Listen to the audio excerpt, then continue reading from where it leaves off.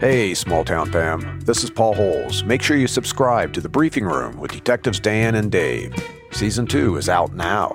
Subscribe now, and thanks. As a person with a very deep voice, I'm hired all the time for advertising campaigns. But a deep voice doesn't sell B2B, and advertising on the wrong platform doesn't sell B2B either. That's why if you're a B2B marketer, you should use LinkedIn ads. LinkedIn has the targeting capabilities to help you reach the world's largest professional audience.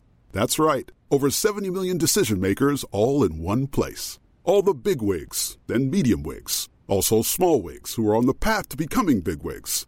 Okay, that's enough about wigs. LinkedIn ads allows you to focus on getting your B2B message to the right people. So, does that mean you should use ads on LinkedIn instead of hiring me, the man with the deepest voice in the world?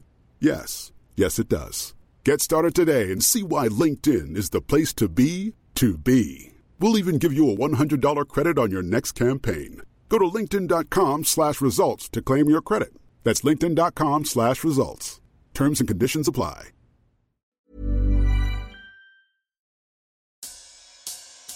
Hey, Small Town fam. How are you? How are you doing? It's me, Yardley. So I have some great news and I have some less great news. The great news is this episode featuring Detective Scott, who's a new guest on the podcast, is incredible.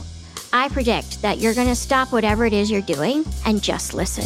It's that compelling. The less great news is this episode marks the end of Season 7.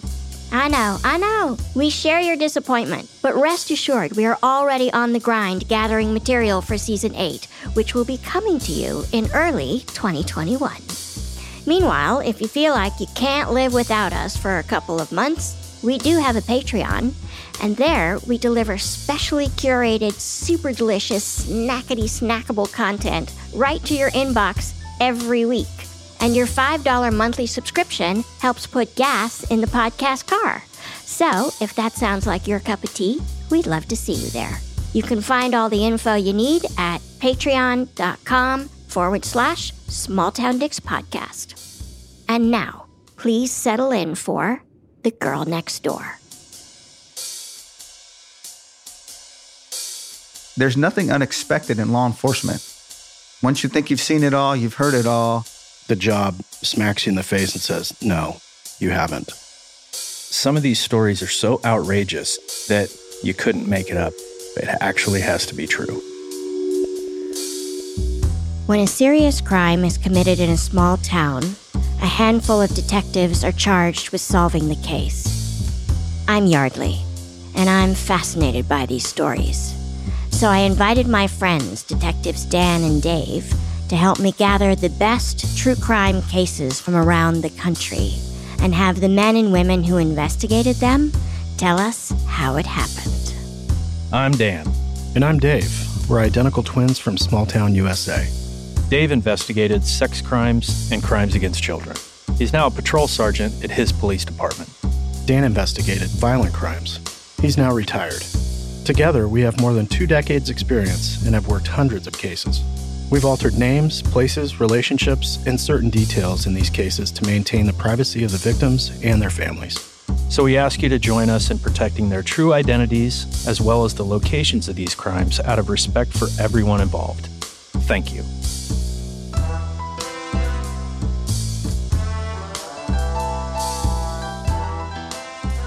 Today on Small Town Dicks, we have the usual suspects. We have Detective Dan. Good morning. Good morning. So good to see you. Great to be here. Good to have you. And we have Detective Dave. Good morning. I'm always happy to see you. Likewise. And we are so happy to welcome a new guest to the podcast, Detective Scott. How's it going this morning, everyone? It's so great to have you here. Glad to be here. Thank you for joining us. So, Scott, you have a really interesting case for us. Why don't you tell us how this case came to you? One morning, I was sitting at the desk, and I got a phone call from the clerk at the front reception. And she says, "Hey, Detective Scott, I need you to come to the front counter, please." And so that instantly gets your juices flowing in the morning, and you say, wait, okay, this is out of the normal routine of my morning. being the sex crime detective, I instantly knew something just occurred that's out of the norm for them to call me. And I walk up the aisle of the police department. You can see the windows that lead into the lobby, so you can kind of see who's sitting there. And there's only two people sitting there. There's a female who looked like she was maybe in her late teens, sitting next to a male who was also maybe in his late teens, early 20s. And I went up there and I talked to the records lady, and she had this look in her face of like, I don't know if this is a lie or this is going to be true. She wants to run it by your bullshit meter. Like, tell me if I'm feeling what I should be feeling. Like, are you seeing the same things I'm seeing? Yes, exactly. And she just told me a few things. And I said, hey, you know what? Don't worry about it. I'll just bring them back and talk to them. So I opened the door. I let them in and I greeted them with a handshake. Hi, I'm Detective Scott. I asked for their names and they provided their names. Her name is Victoria and his name is Gabriel. I could instantly not just tell, but feel that Victoria faced some issues, maybe some social issues. You know, her voice was not like a normal teen. She was obviously very juvenile in her speech. And about how old?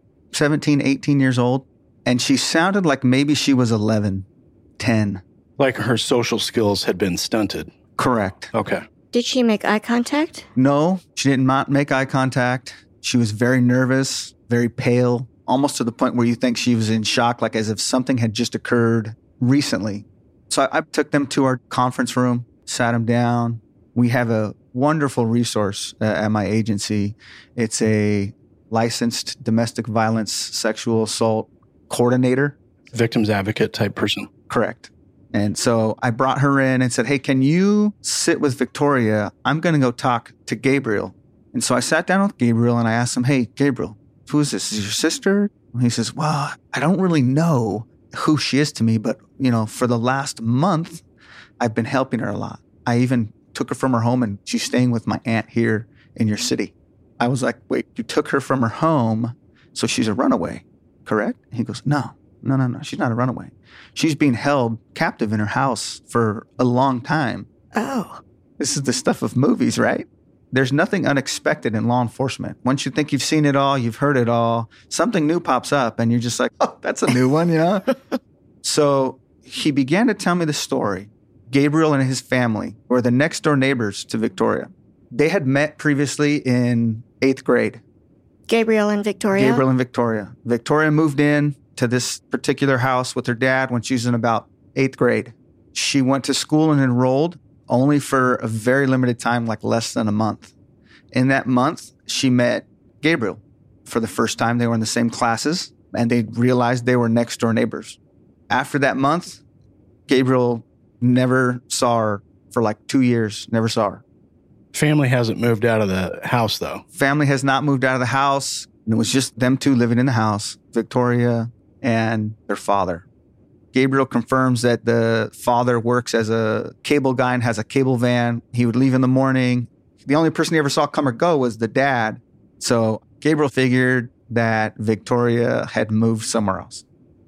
And so about 2 years later, now their sophomore year of high school, Gabriel starts to see some movement in the house during the day. He just sees movement in the window and says, is she back? Like, this is weird to me. He starts to investigate this. I liken this to The Burbs, the movie The Burbs. Like, he literally looks over and sees shadow forms in the window and says, that's not the dad. The dad left. Someone else is living there. Dad's work van is gone for the day. Correct. And now he's seeing movement in a house and he's like, wait a minute. Hold up. Right. I love that you just referenced The Burbs. Love that movie. There's more Burbs references here because... Gabriel's living next to the Klopex. Correct. A few days go by and he sees it again. So he jumps the gate and he goes over there and he looks through the window and lo and behold, he sees Victoria. And Victoria sees him and she's scared and he says, no. Hey, I'm your neighbor. Remember me? She doesn't even open up the window and he leaves. A few more days go by. Hadn't told anyone in his family about this yet. And he waits till the father leaves and he jumps back over, knocks on the window, and she comes and they start to talk. And they start to develop this little relationship of like, hey, well, what's going on? Do you have a Facebook? And she says, I don't have a Facebook. Like, I don't even have a phone. I'm kind of stuck here. Haven't been out. I go to the store sometimes with my dad at night, but like, that's it. So she starts to see that like, this is not a normal situation. So Gabriel ends up convincing Victoria to leave. For Victoria to now leave is a huge step. Yes. And that took a few months. It wasn't like this happened from one day to the next day. It wasn't just hey, we need to get you out of here. Oh, okay. It was, no, my dad is nuts. He'll kill us both. This isn't going to happen. So she was terrified. Terrified. And Gabriel is relaying this to you while Victoria's off with the victim's advocate. Correct. By this time, I had worked sex crimes for several years, and I had heard a lot of really disturbing, life-changing events. So I make it a point to believe 100% of what these victims tell me so that I do them justice. Yeah, you have to take those in good faith because you always have this reminder in the back of your head that just when I think I've seen and heard it all, the job smacks you in the face and says, no, you haven't. Here's this one. When you have victims come in and you talk to victims, some of these stories are so outrageous that you couldn't make it up. It actually has to be true. Yeah. So Gabriel tells me a few more things. He planned on taking her one time. She was ready to go. And she never came out like she was supposed to. She wasn't answering the knock on the window. And a few more days went by. He went back again just to see if everything was okay. And she broke down. She said, hey, listen, I think my dad knows. I don't know how, but he came home in a very, very aggressive mood. And it was not a fun night for me. This entailed binding her to a chair with cords, sexually assaulting her in a perverse, aggressive way. So Gabriel says, okay, listen, I'm going to call the cops. And she says, no, you can't call the police. So he's able to convince her. One night they leave. He takes her to the aunt. The only other person that knows is Gabriel's dad. And Gabriel's dad knows nothing else. Doesn't know that this girl, he's been captive. All it is, hey, I have a friend in trouble. Her parents had to go back to Mexico. I don't want her to stay at home by herself. Can she please go stay with aunt? This is what Gabriel's telling his dad. This is what Gabriel's telling his dad. So she ends up leaving. She leaves in March. She gets to aunt's house. She has a phone, but it only really has 2 numbers in it. It's her father's number and Gabriel's number. Victoria's father gave her a phone at home that she wasn't supposed to take out. It was an old flip phone. There was no real internet access. She could play Snake like we played Snake in the 90s, right? That was it. That's her access to the outside world. Yeah, that and TV. And that's also kind of what's imprisoning her too, because that's the lifeline with dad. And if she doesn't answer that phone, it's like, why are you not answering your phone? Right. How long has Victoria been out of dad's house? She's been out of dad's house for almost a month. And dad has no clue where she had gone. I can imagine what that was like the first day he came home and Victoria's not there. Dad's probably frantic. Yeah. Is Gabriel still staying at his house next door? The vast majority of Gabriel's time is at the aunt's house as well. Okay, so he's not there. No. So I said, okay, what's happened since you've been at aunt's house here? He says, hey, things are going okay. You know, my aunt has been really helpful with Victoria, but Victoria wanted to call her dad the other day. And so she did. He says that Victoria called against his and his aunt's wishes. Meanwhile, has Victoria's father been calling her also? Yeah, text messages, calls. That she's been ignoring. That she's been ignoring. So she calls and the dad starts to throw on that classic domestic violence style guilt towards Victoria. Like, how could you do this to me? I can't believe you've done this to me. Your mom in heaven would be so upset that you left the family. You talk about the cycle that these offenders go through in the domestic violence cycle of offenders. It's anger right off the top. Yeah. And it's interesting on the day that Victoria calls dad back, where he might be in that circle. He picks up on the guilt stuff and starts guilting her because he's had a month plus to think about, if and when I talk to her, what am I going to say? I've got to convince Victoria to come back to me, or not disclose this to anybody. Who is she told? Who's coming after me? Yeah. What's Victoria's dad's name? His name is Dwight. Okay. She called him Pa. Listen, Pa. Very, very innocent. So Dwight and Victoria are on this phone call, and Gabriel's listening. He said he stayed because of moral support. He wanted to make sure that she was okay. And as Dwight's guilting Victoria, Dwight says, I know why you're doing this. It's because of that boy next door, isn't it? You're with him, aren't you? I know you're with him. Don't lie to me. I know you're with him. Gabriel was like, how does he know this? Like, don't give me up, right? He says, I'm scared. Victoria's told me that this guy's used force and fear on her for her whole life, has mentioned that he's killed people, that he's not afraid to do it again. What? Oh, yeah.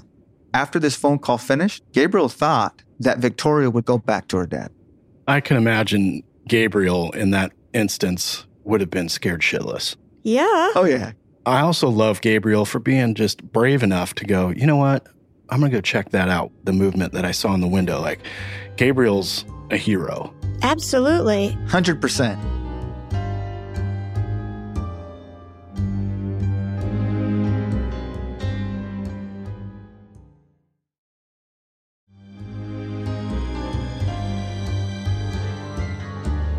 So you get done with Gabriel at the police station. What kind of interaction did you have with Victoria that day? I brought in Victoria, and I said, listen, Victoria, I just got done talking to Gabriel, and I really like Gabriel.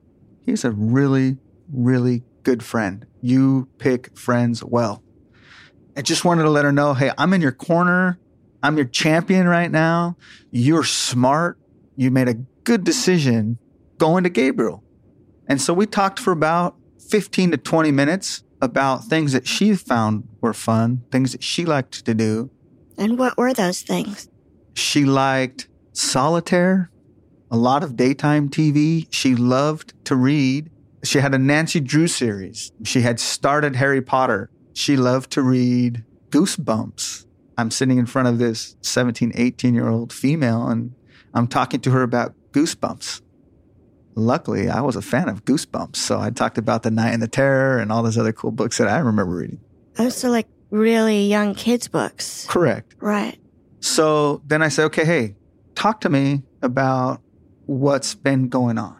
She was very fast and jumpy. So you ask her a question about how'd you meet Gabriel, and it becomes, well, my dad said he would kill someone if I ever told anybody. That's the style of communication I'm receiving back. So it was very difficult, but she started to tell me very similar timeline to what Gabriel was saying. I went to school for a few months. I didn't really like school much. I was behind in classes, and I just felt stupid. And my dad wouldn't let me go back. He thought I was going to tell people. He thought I was going to talk to my teacher, and that he was going to go to jail, and that he was going to have to kill someone. And he told me he would kill people. And I asked her, do you remember the first time your dad did something inappropriate to you? And she says, yeah, I was like 6. And is she in school when she's 6? Yep, she's in elementary school. She knew where she was living at the time. She was still living in the same city, just a different address. So I'm trying to develop about how many times did this occur? The younger ones, they can't give you the number of times. Yeah. They can give you like, well, I used to visit dad on weekends, and it happened every weekend. In our county, our forensic interviewers will talk about the first time it happened. Do you remember the last time it happened? Tell me about the worst time. Tell me about the one that you remember most. So you get frequency, and you're way below the amount of times these crimes occurred. But, I mean, at some point you get to absurd amounts of charges. Yeah. You're not going to get an exact amount of times. Okay, so we know the first time that you remember was your 6. So tell me about another time you remember when you were 6 or 7 or 8. And we went down that path. And I asked her, hey, have you told anyone other than Gabriel about this? And she says, one time I did. About when she's 8 in elementary school, she's playing at the playground. She tells a school campus supervisor, like, the moms or dads that'll sit out during recess and make sure the kids are following the rules. Like a hall monitor. Yeah. Okay. Victoria walks up to this recess monitor and she says, hey, is it okay for my dad to touch me? And the lady looks at her and says, oh, don't start that. Just go on and play. No. Yeah. And so she's totally rejected by this lady. Oh, my God. And she told me that just confirmed what my dad told me, that nobody would care. This is why we have mandatory reporters. Yeah. Dwight tells Victoria not only that no one would care, but she's going to be a liar and she's going to get in trouble. And then it becomes, well, if you tell someone, I'm going to hurt someone and I'm going to hurt you. You know, I've killed before. All this stuff jumps with severity, with aggression. The whole point is to really keep her insulated. These predators want to make someone feel like they're nobody and that they have no other recourse but to follow the will of the predator. Victoria literally didn't leave her house for a few years. She wasn't allowed to go outside and play and talk to people. She wasn't allowed to go in the backyard. This campus supervisor completely dropped the ball on this. Yeah. You know, I think had that happened a month ago, maybe even a few years ago, it would have been completely different. It would have been, oh, okay, come here. Let's go straight to the office. We're going to talk to the counselor and the principal. I would say that happens a lot more now. I mean, even just then, like 5 years ago. People have a much greater awareness. Yes. So after that interview, your initial meeting with Victoria, how long before she ends up at a child advocacy center? Next day. Perfect. I'm guessing you're game planning. I need evidence to corroborate this. Right. There's no physical evidence here. Remember, she had gone from that house about 2 months prior to even coming to the station. So there's going to be no physical evidence. I have to get some corroboration that she's captive. And so I said to Victoria, would you entertain the idea of calling your dad with me here? Would you do that? And she said, yes, I would. To our listeners, Dave is going, yes, yes. Now I'm thinking, I'm going to get this guy. I'm going to get Dwight sooner than later. So Victoria, she said she would do it. We let him go back to the aunt's house that first night. Both Victoria and Gabriel? Yeah. So next day, I take Victoria to the Child Advocacy Center to get her forensically interviewed. And these forensic interviewers do a great job. Before they get into the disclosure, they gauge social, verbal, cognitive development based on answers and narratives given. So they help build a case because they're the experts in that kind of interview situation. Yeah. I just want to make sure I'm not missing something because I'm not the most qualified person in the room to talk to an 11-year-old mindset about this stuff. So after a good interview, a long interview, she's feeling pretty good. So I said, hey, can we go back and can we do this call? And she says, yes. So we go back to the station and it's me, it's Victoria, and it's Gabriel in the Detective Bureau conference room again. I had developed about 7 or 8 questions that I wanted Victoria to work into the conversation. And we had a few practice rounds. These calls can get very emotional. She knows this is it for her dad, for her pa, right? That this could lead to his arrest. Well, they also feel a lot of pressure because they feel like if I screw this up, then I've screwed up everything for this detective. You know, it's a high pressure, intense moment, even for like the detective. I'm sitting there on pins and needles. Absolutely. I mean, victims put a lot of pressure on themselves. I remember I would try to build them up. Like, this is your chance to confront him and tell him that you are not okay with what he did. Like, you're trying to build their confidence because you realize this child, this victim has way more courage than you might ever have. It's a huge moment. Yeah. This is the time they get to take that power back. Victoria, this is your power move right here. Let's go, girl. We got this. Right? Gabriel's here. Gabriel's down for the cause. Let's go get this. So we do the call. And it's a roller coaster ride, man. It starts off, you know, normal conversation. Hey, where you at? Who you with? You're with him again, aren't you? To, I love you. I miss you. I can't believe you leave me. We need to go to Mexico. I know the cops are going to be after me. You know what? I'm going to have Uncle call you and set you up with a hotel for the next 2 weeks because I got to make money here. I'm on a job right now. And he's trying every angle. Every angle. Finally, she starts to input these questions. Dad, I don't want to come back with you because I know you're going to do that to me again. I know you're going to try to have sex with me again, Dad. Well, you know, you didn't like it? Well, Dad, no, I didn't like it. When you heard that, you're like, jackpot, I got him. Oh, yeah. picture that in this situation. You have me almost at the head of a table, very similar to this one, Victoria to my right, and Champion Gabriel to her right with his hands over his eyes, his elbows on the table, and he's just sitting there like rubbing his temples. And she has this phone down here, and you can see the tears in her eyes. And she's like, no, Dad, what makes you think I'd want you to do that to me? Well, you never said anything. She's like, Dad, what am I supposed to say?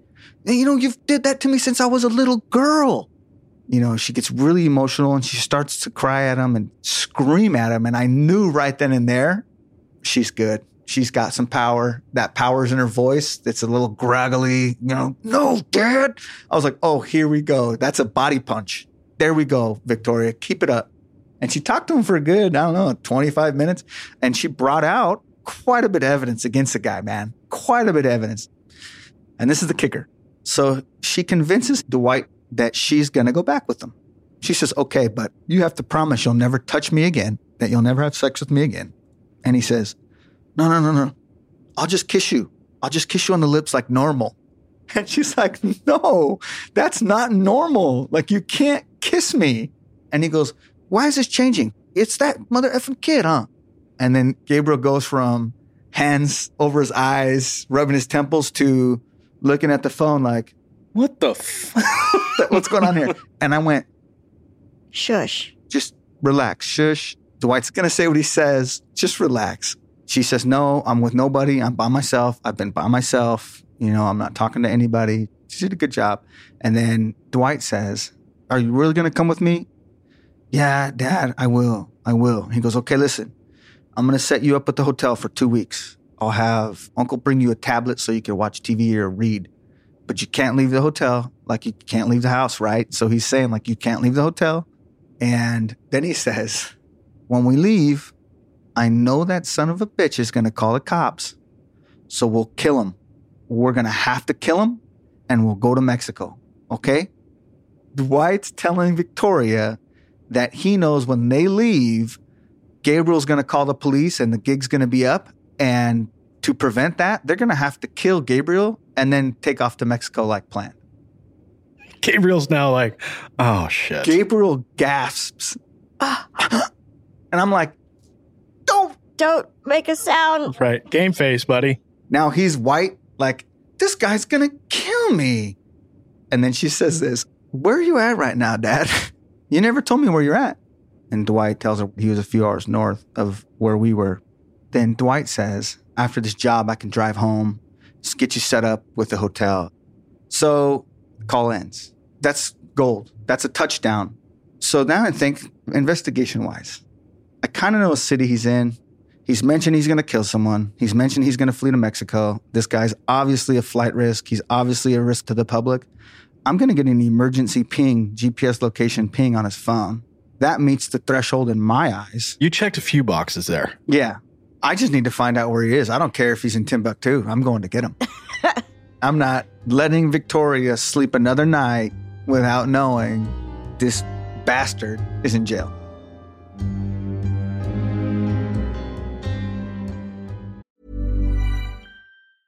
When you're ready to pop the question, the last thing you want to do is second-guess the ring.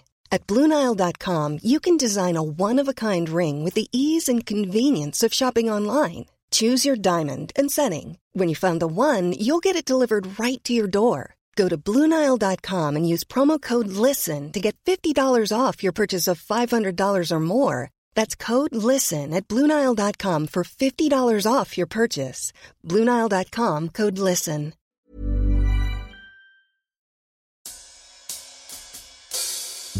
Hey, Small Town fam. Did you know that according to FBI property crime data, most home break-ins happen in broad daylight? So as the days get longer this spring, protect your home with Simply Safe. It's the award-winning home security that we recommend. Hey, Small Town fam. Detective Dave here. Yardley's right. As a former police officer who's responded to hundreds of alarm calls, the benefits of Simply Safe cannot be understated. On Small Town Dicks, we often discuss home security and situational awareness. Simply Safe provides an easy and effective way for you to accomplish both. Simply Safe was just named Best Home Security System of 2024 by U.S. News and World Report, and recognized for the best customer service in home security by Newsweek. And you, Small Town Fam, can test out a Simply Safe system with absolutely no risk to you with Simply Safe's 60-day risk-free trial. If you don't love your system, return it for a full refund. So protect your home today. Our listeners get a special 20% off any new Simply Safe system when you sign up for Fast Protect monitoring. Be sure to take advantage of the Small Town Fam discount at simplysafe.com/smalltown. That's simplysafe.com/smalltown. Do it.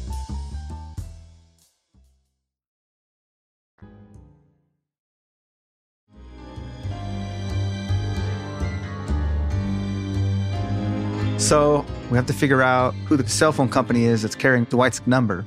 I get a hold of the law enforcement line, and they're asking me, do you have your court order or your search warrant signed? So I could fill out a few sentences, sign it, have my watch commander or lieutenant sign it, and then email it to whatever cell phone company carrier it was, and they'd look at it and say, okay, here's your information. That could take a day or so, 2 days to get this back. But if you do an emergency order, they're supposed to give it to you within 15 to 20 minutes. Yeah. So I just called and said, hey, listen, man, I have a guy who on the phone just said he was going to kill someone and flee to Mexico. And, oh, by the way, he's an active child molester. That's good enough, right? And so they're like, there's 3 reasons. Boom, you got it. I had pings on Dwight within 35, 40 minutes after Victoria's call was done. So I knew he couldn't have gone too far. And these pings are varying degrees. Sometimes you get a ping, depending on the amount of towers in the area, you can get a ping that this phone is west of this tower within 1,500 meters. You're like, well, shit, that could be anywhere. Other pings are, if you get it perfectly triangulated because you've got lots of towers in the area, that's within 6 meters of this location. Luckily, in this particular case, the pings were very tight, within 3-4 meters. So I knew exactly the location of Dwight. And so I call our surveillance unit, and we call our surveillance unit Varsity because they're the best. Like, you're the varsity team. Everyone else is JV and freshman, right? If you need someone caught, call Varsity. And so I called Varsity, and I said, hey, guys, I'm going to send you some pings. I'm going to send you a picture of someone. I need you to go nab them for me. As fate would have it, our varsity team was a city over conducting surveillance on a narcotics investigation very close to where these pings came in. I didn't know that. I just called them to ask them if they were willing to make the drive up to where Dwight was. And they said, hey, you kidding me? We're already here. So they pick up Dwight. He was in the middle of a job, by the way. He's putting cable in some poor lady's house. They sat surveillance on him for about 10 minutes just to make sure it was him. He'd come out. They didn't get a good look at him. He went back in. He came out to get some stuff. And they're like, oh, yeah, that's our guy. And they just approached him right there on the front yard of this house. Hey, turn around, man. You're under arrest.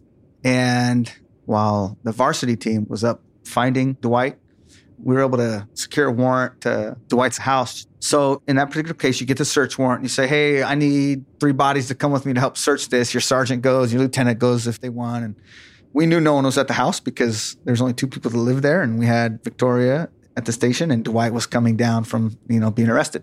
I wanted to see if there was signs of kidnapping. You want to corroborate the interview that Victoria's given you. Correct. We need to corroborate details here and not just rely on this phone call. Yes. And so we'd find ample evidence to suggest that she'd been neglected, really poorly treated, and there was ropes and bondage type straps. Is the house a mess? The house was disgusting. It was evident no one cleaned. Very, very little food. There was like some top ramen, some cup of noodles, some macaroni and cheese, juice like you'd get at a dollar store or whatever. The beds must have been 20 years old. The springs were gone in them, dust everywhere. I mean, it was a sad state of affair here. And as we're combing this very dungeon type house, there's this teddy bear kind of out of place. The nanny cam. Had a nanny cam. So Victoria, she was held captive Is this nanny cam in the area of her common living area? Where she was supposed to stay at during the day. Just so he can keep an eye on her. Yeah. Was there evidence of the abuse? There was no evidence of the abuse on that nanny camera. Who found the nanny cam? And bravo for that person for going, wait a minute, what is that? Yeah, so that was Detective Derek. He was the most experienced detective and everyone's like mentor. So it was kind of fitting that he found it. It was fairly early on in the search. And he goes, hey, got something. What do you think that is? Why is a weird teddy bear up in the corner like that? Gotta be a nanny camera because it was up high and it had like this diagonal angled view of the room. So you could see the whole room. You can only see maybe about half of the window. And so you see Victoria walk to the window and talk to someone out of the window. That was how Dwight knew there was a boy involved. It was because Victoria and Gabriel would speak in the window and that room was being watched. And not only that, she had a bedroom. It was her own bedroom. Nothing in it, not even a dresser. It's just a bed. There was like hampers with clothes, but there's no dresser. There's no pictures. There was no color. The opposite of what you would picture a teenage girl's room looking like. Correct. And there was a hole in the wall. No. Yeah. There's a hole in the wall. On the other end of the wall, there was cable that went to the wall. We didn't find any sort of camera, but... She'd been gone for months. Yeah. I know that the cable leading from Dwight's TV to the wall would be connected to some sort of device. Tiny little camera. Yes. And then placed into the wall so he could watch her when she was in the room. Yeah, we seized quite a bit of evidence. So they pick up Dwight. We pick up Dwight. Dwight comes down to our neck of the woods. We put him in an interrogation room in the jail. And I start to interview Dwight. And what's his affect? Is he defiant? Yeah, he was defiant. He was an evil person. I mean, you could see it in his face. He was mad.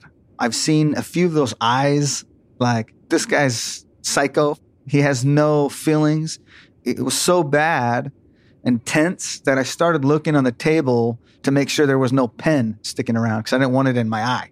So I read him his rights, developed a little bit of rapport. I actually told him that, hey, man, listen, I know that you were hurt saying that stuff. So talk to me about it. So then he opened up because now he knows, okay, yeah, I did get played or whatever.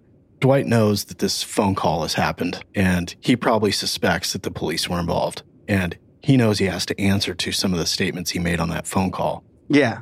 And what about the imprisonment? Dwight never admitted to that. He clammed up quite quickly, but based on the evidence I already had, I said, you know what?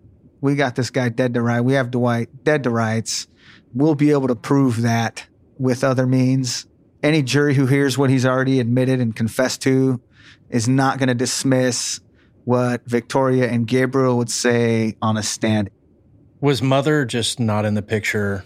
The last time she remembers her mom, Victoria, she says she was about 3. And she had mentioned to us that one of the persons that she believed her dad killed was her mom. So Victoria believes that her father's telling the truth, that he's killed people. Oh, yeah, 100%. And do you? I mean, yeah, why not? He held his own daughter captive and sexually assaulted her for 13 years. I mean, when you hear how quick he says they'll just kill this dude, he says it multiple times on the phone. That's not beyond reason that he's capable of that. Yeah. So we don't know what happened to Victoria's mom. Nope. So you wrap up this interview with Dwight. Dwight gets lodged on several charges. I'm sure at that point, does he take a plea deal? Are there negotiations, or does he go to trial? So there was negotiations there about a plea deal. Dwight must have been in his early 50s at the time. I think it was 22 counts they filed on Dwight. And, you know, he's looking at a lot of years. Well beyond natural life. Yeah. Just with a few of those counts, he would have probably died in jail, right? He'd probably passed away in jail. But he chose the hard route, man. He didn't want to take the plea deal, even though he had a stack of evidence taller than me against him. I think he just wanted to exert his control over Victoria until the very last second he could. It is extremely difficult for anyone, but especially someone like Victoria, who has the mindset of a child, to get in front, of a jury and a courtroom full of people and a person who's held her captive for years and, done every type of assault you could think of. It's very difficult. And I think he was thinking she would buckle. And in the prelim, she did buckle. She actually fainted on the stand. Oh, jeez. And we had to call an ambulance. And I remember seeing her fall down. And I jumped up in the court and ran, started sternum rubbing her, trying to get her up. Trying to revive her. Yeah, she just had a freak out panic attack. And you know who was right next to me doing that? Gabriel. Yeah, Gabriel had seen some commotion and came in because people were now leaving, going, oh my gosh, right? And so he's like, what the heck? He was told to stay out of the courtroom. Why? Because he's a witness. This tells you something about Gabriel. Yeah. So you've got people running out of the room, and what does Gabriel do? Yeah, he's a champion. So the ambulance comes and takes Victoria. This is prior to lunch. She goes to the hospital. They tell her, yeah, you just had a panic attack. Gave her some water. She stayed in there. She came back to court after lunch and finished her testimony in prelim. Victoria did. Yeah. This is the first time she's seen her dad, her offender, since leaving his house. Since the last time he assaulted her. Yeah. That's a big moment. Big moment. The line of questioning by the defense attorney upset me greatly. I do not get upset at that. Suspects have just as much right as any of us to face their accuser, to ask questions. They do. You do. I'm on board with that. But the line of questioning this guy had for this girl was disgusting and, in my point, unethical. These are questions that he's asking in a prelim. There's no jury there. Correct. These are questions that if he asked him in front of a jury, is probably not going to play well for his defense. So he's going to get him out of the way in the prelim where there's no audience that's judging his case. Yeah. And he wants the victim to think that she's going to have to go answer these questions again. In front of people. In front of people. So it's a show. Correct. Yeah. That's why I'm saying it's unethical. Oh, wow. That's horrible. Yeah, it was bad.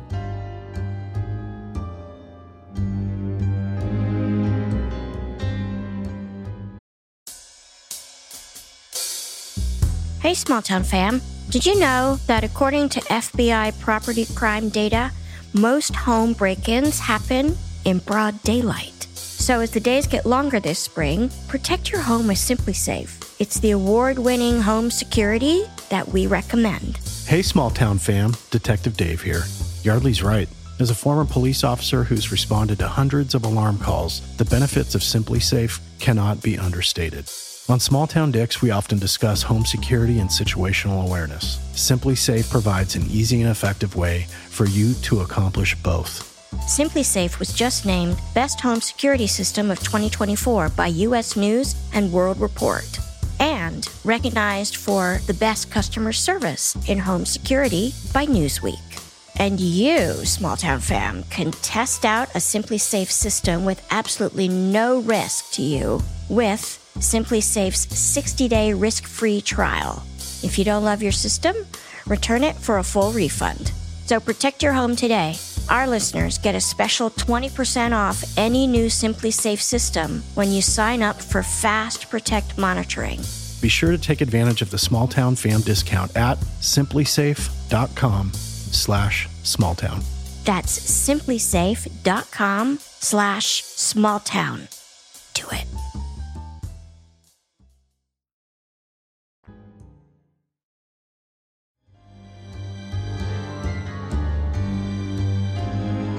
So, prelim, that's done. It goes on for months, just waiting on trial dates.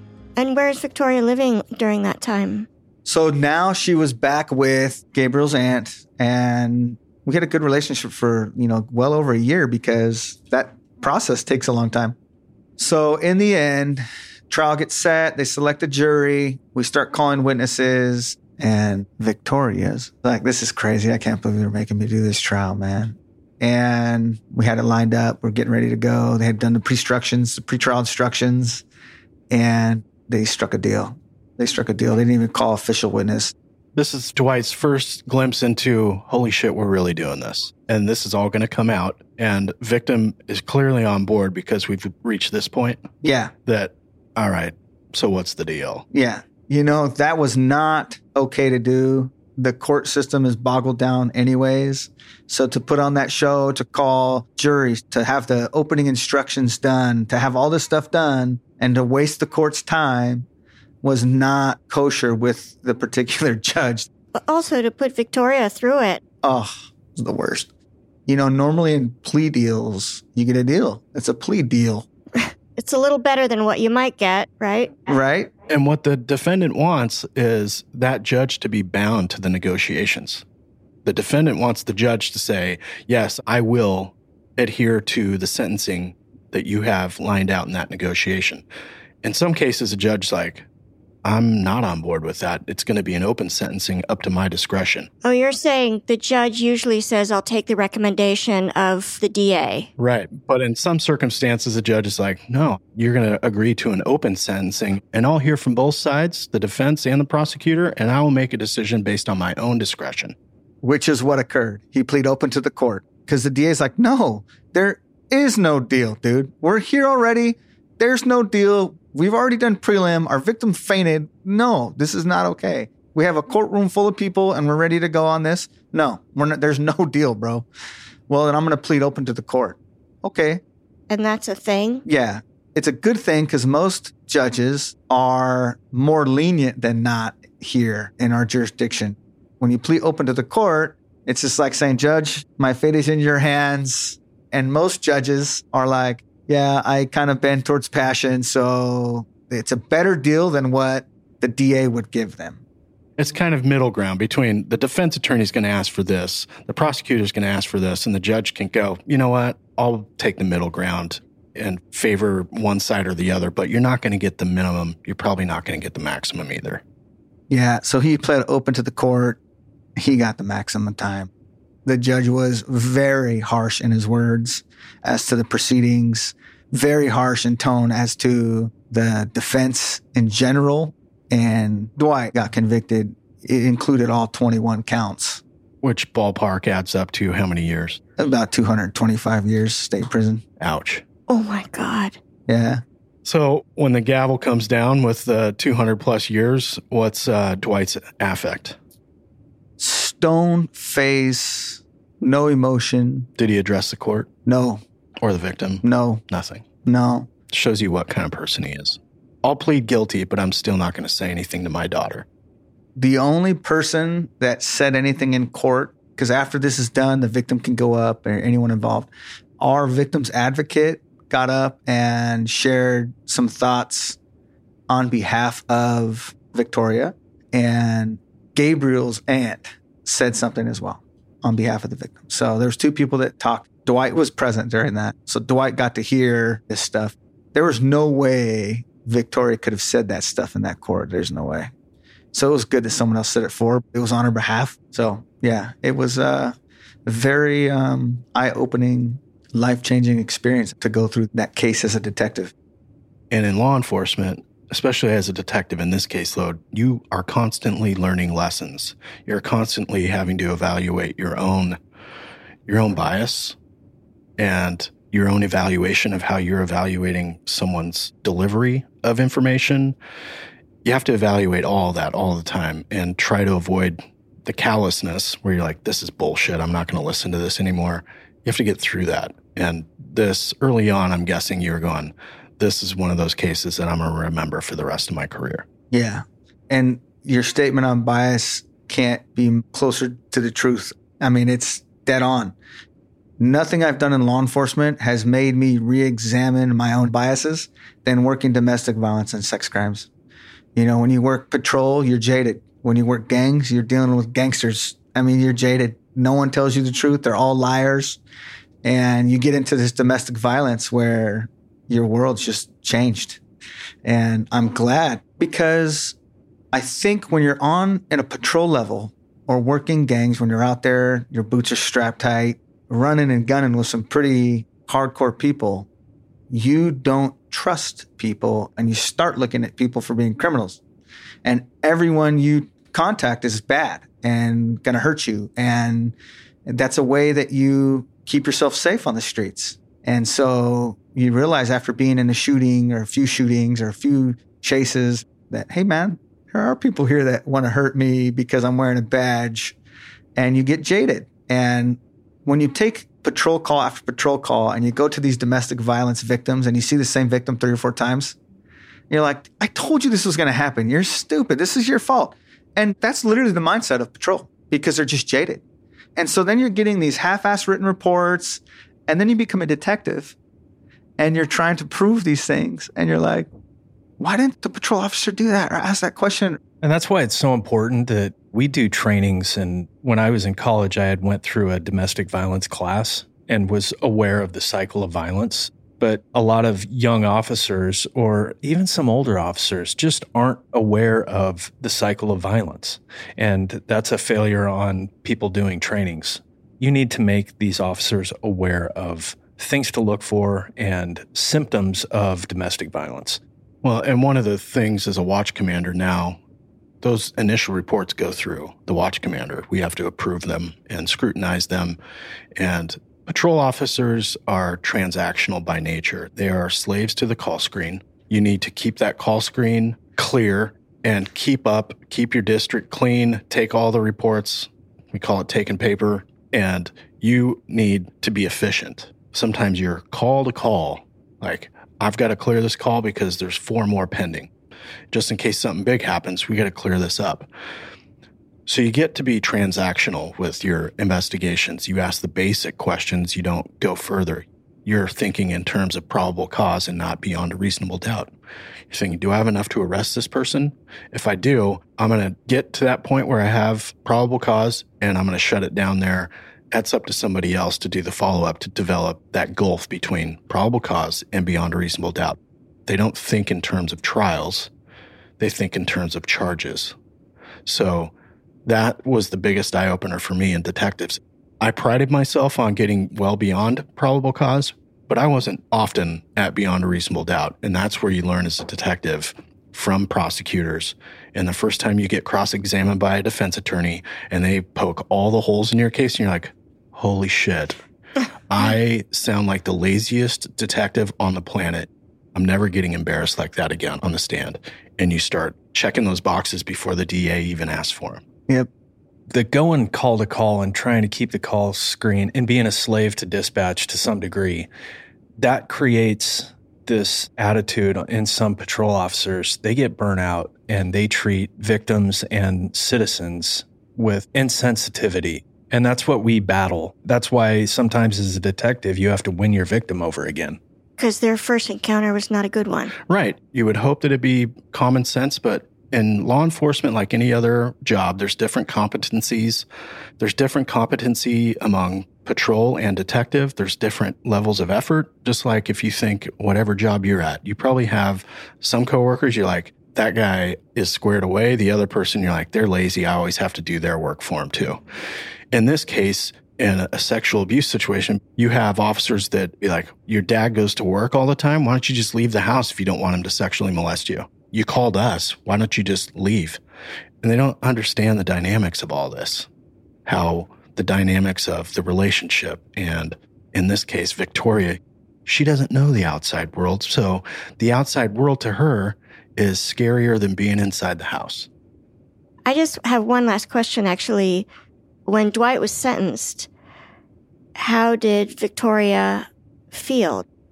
You know, this had been quite some time now since the beginning of this. And so she had a lot of time and she had gone through a lot of therapy prior to the trial setting. She was happy. She had been happy. Life was different. She had now started to enjoy some of the things she never got to enjoy. I think she had digested that for the year leading up to it. So it wasn't like a fresh incident to her anymore. She had talked about it, dealt with a bunch of demons. She'll deal with those demons her whole life, if we're being real, right? That stuff doesn't just go away. I mean, I'm sure she's had up and downs, but she stayed with Gabriel's aunt for quite a bit of time. She actually got to go back and get a GED, and she had a lot of resources thrown her way. Which is how it's supposed to work, right? Yeah, that's lovely.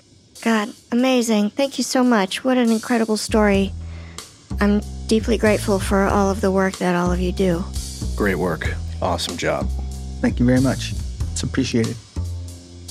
Small Town Fam, if you'd like to hear more of Detective Scott, he has a couple of snackable nuggets on Patreon right now. Otherwise, you can look forward to his return as one of our guests in Season 8.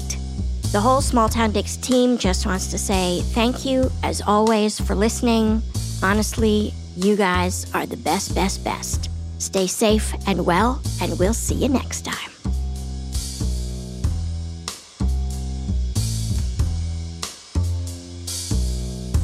Small Town Dicks is produced by Gary Scott and Yardley Smith and co-produced by Detectives Dan and Dave. This episode was edited by Logan Heftel, Gary Scott, and me, Yardley Smith. Our associate producers are Aaron Gaynor and The Real Nick Smitty. Our music is composed by John Forrest. Our editors extraordinaire are Logan Heftel and Soren Bajan, and our books are cooked and cats wrangled by Ben Cornwell. If you like what you hear and want to stay up to date with the show, visit us on our website at smalltowndicks.com. Small Town Dicks would like to thank SpeechDocs for providing transcripts of this podcast. You can find these transcripts on our episode page at smalltowndicks.com. And for more information about SpeechDocs and their service, please go to speechdocs.com. And join the Small Town Fam by following us on Facebook, Instagram, and Twitter at SmallTownDicks. We love hearing from you. And if you support us on Patreon, your subscription will give you access to exclusive content and merchandise that isn't available anywhere else. Go to patreon.com/smalltowndickspodcast. That's right. Your subscription also makes it possible for us to keep going to small towns across the country in search of the finest, rare, true crime cases told, as always, by the detectives who investigated them. So thanks for listening, Small Town Fam. Nobody's better than you.